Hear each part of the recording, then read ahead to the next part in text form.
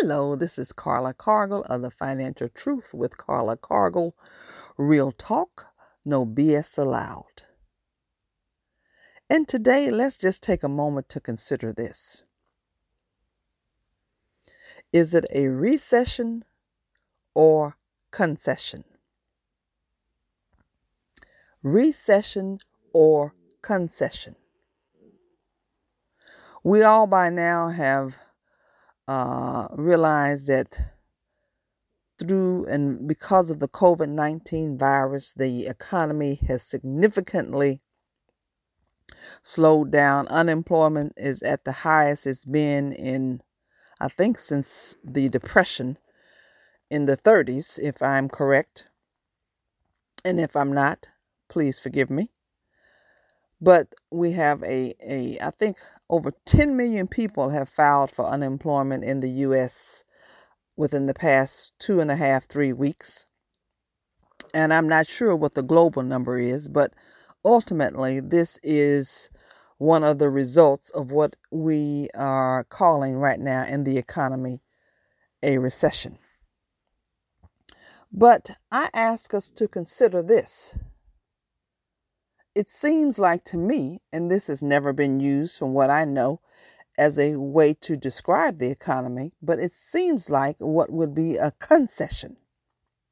Concession simply means that there has been someone has conceded. The towel has been thrown in. I say you win.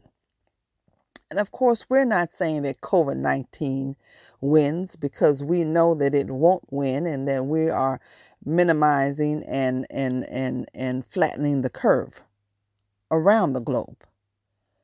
But what I mean by that concession, in order for us to address the concerns of COVID-19, which pretty much came through like a tsunami globally. Just 1 minute, we all thought that we were in a sound, stable economy, and COVID-19 came through, and people have been asked to stay at home, work from home. Children are learning from home. Many businesses are temporarily closed. We're asked to, of course, stay social distancing. All of that has significantly and quickly and drastically affected the economy. So we had to concede in order for us to save the economy, save lives, and save our future. So are we dealing with a recession, meaning that it kind of gradually happens, spending gradually slows down? Or did we really have to concede in order for us to save the global economy, save lives, and give us a future that will enable us to continue to thrive? I just thought about it, and I just thought to myself, I don't think this is a recession. I think that this is something forced. Therefore, if it's a forced scenario, it's unprecedented. It's never happened in my lifetime. So with all that said, let's don't put new wine in old wine skins. Let's see it for what it really is. It's a concession. I'm Carla Cargill of the Financial Truth with Carla Cargill. Let us continue to trust, stay positive, be prayerful and mindful of following the social distancing request, staying at home, operating with excellent hygiene, respecting everyone, treating all with compassion and consideration.